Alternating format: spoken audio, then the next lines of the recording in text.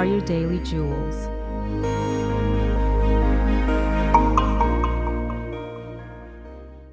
Following God forward.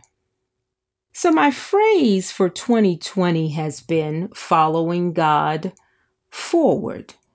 There's a scripture in Genesis 41:16 that basically says, I cannot, but God will.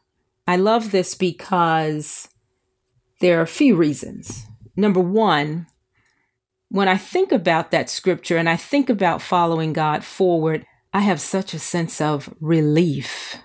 Relief because I don't have to make anything happen. I don't have to marshal anything forward. I like the fact that I know there is a source, there is a power, there is a redeemer that is greater than me.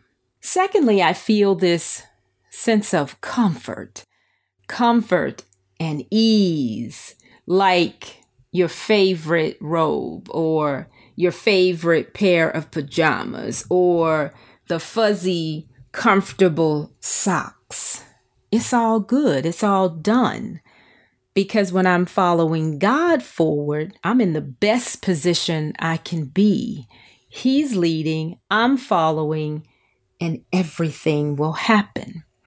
And third, that phrase for me just fits me. It fits me because it gives me a strength. It gives me a confidence. It gives me a sense of harmony.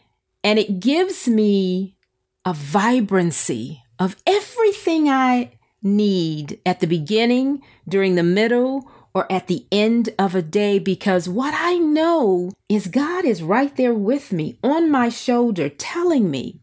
And I made a decision in my life that what I want to do is follow God, take God's lead. That every day for me, it's about being where God wants me to be, saying what God wants me to say, and doing exactly what God wants me to do. So I continue to follow God forward.